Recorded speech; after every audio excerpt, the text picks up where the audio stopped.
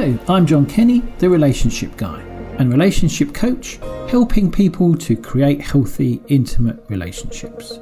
Welcome to the show where we talk about all things relationships with a mix of my own relationship ramblings and some great guests from all walks of life who will be discussing the importance of relationships to them.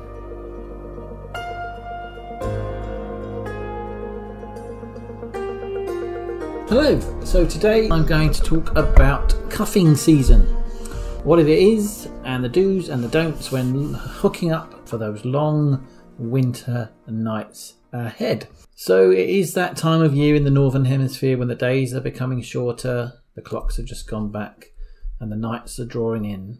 We wrap up against the cold, and if you're anything like me, long for spring to arrive once more.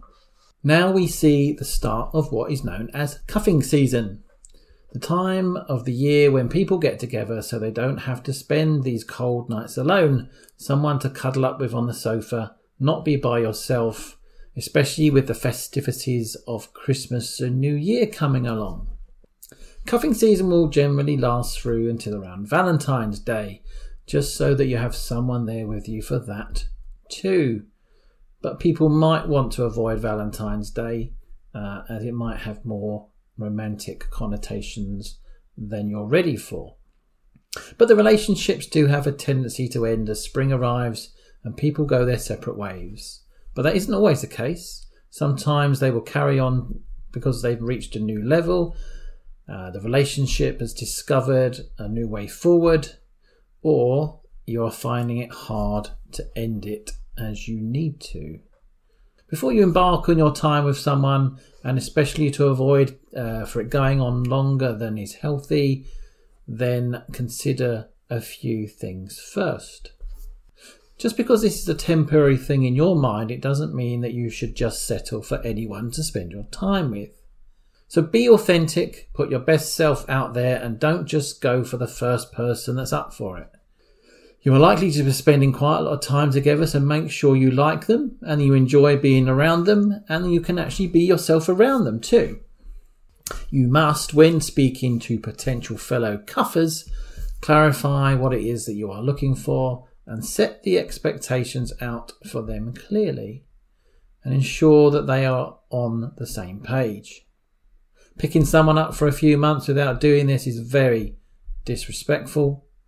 But as long as no one gets hurt, then getting your needs met at this time is not a bad thing. It may say something, though, about how you connect with others and your feelings around commitment. People that choose to cuff are more likely to be avoidant in their personality types, those that find connection uncomfortable and maybe even scary. Usually because you have an insecure attachment or have been burned a few too many times in the past. Ask yourself, am I looking at this in the right way? Is this really the answer to where I am right now? And would I just be better off staying by myself rather than finding someone to fill the gap? Be mindful of how you are in relationships before you embark on something temporary. Does this actually suit you? You enter this knowing that it's very likely to end as the day starts to lengthen. So you need to know how you feel about this possibility. Knowing that something is going to come to an end can feel okay, but it can also lead to anxieties around letting go. I've worked with plenty of people in the past that struggle with endings as a whole. So remembering this is temporary, don't go all in. You need to be able to separate your deeper emotional needs from the situation, and some people will also find that difficult. Again, if you are both on the same page as far as this goes, then you will be okay. If one has more feelings than the other, then it isn't going to be a comfortable space when it comes to an end. And do not hook up with someone that you know already likes you. Yes, I'm sure this may be the easiest option, but they are very unlikely to be honest about where they see this going and could have been waiting for this moment to take things further for a long time. Their intentions are definitely not in the same place as yours. And also make sure that you don't spend all of your downtime with them, because this will lead to a massive gap in your life when it's over and you will have neglected all of your other relationships. Keep up your socialising with your friends and your family so it isn't such a big jolt and you don't have to re-establish these other relationships come the summertime. Lastly, and most significantly, be kind. When it comes to calling it a day, there is likely to be some sadness, disappointment, and various other emotions involved. After all, you have shared some great times together, and letting go may be more difficult than you first imagined. Have a conversation sometime before you intend to end it all and ask them to ensure that you do the same.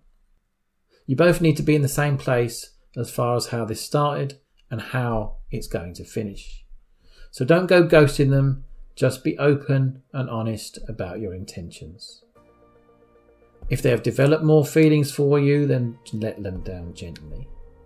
There is nothing wrong with you reiterating how this relationship was going to work, as you have been very clear from the start. You may feel bad, may even feel a bit guilty, but you don't owe them anything, and it's okay for you to stick to your plan. Just be nice about it. And hey, if the relationship has moved into a different space and you would like to see where it goes moving forward, then just ask. They may be in the same space as you two. Thank you for listening. Please subscribe, follow and review the show. That is very much appreciated. And please do reach out if you would like to know more about how you can create healthy, intimate relationships in your life. I will leave you with this quote from Cole Bard. Although we can't go back and make a brand new start, we can start now and make a brand new ending. I look forward to seeing you on the next episode of The Relationship Guy.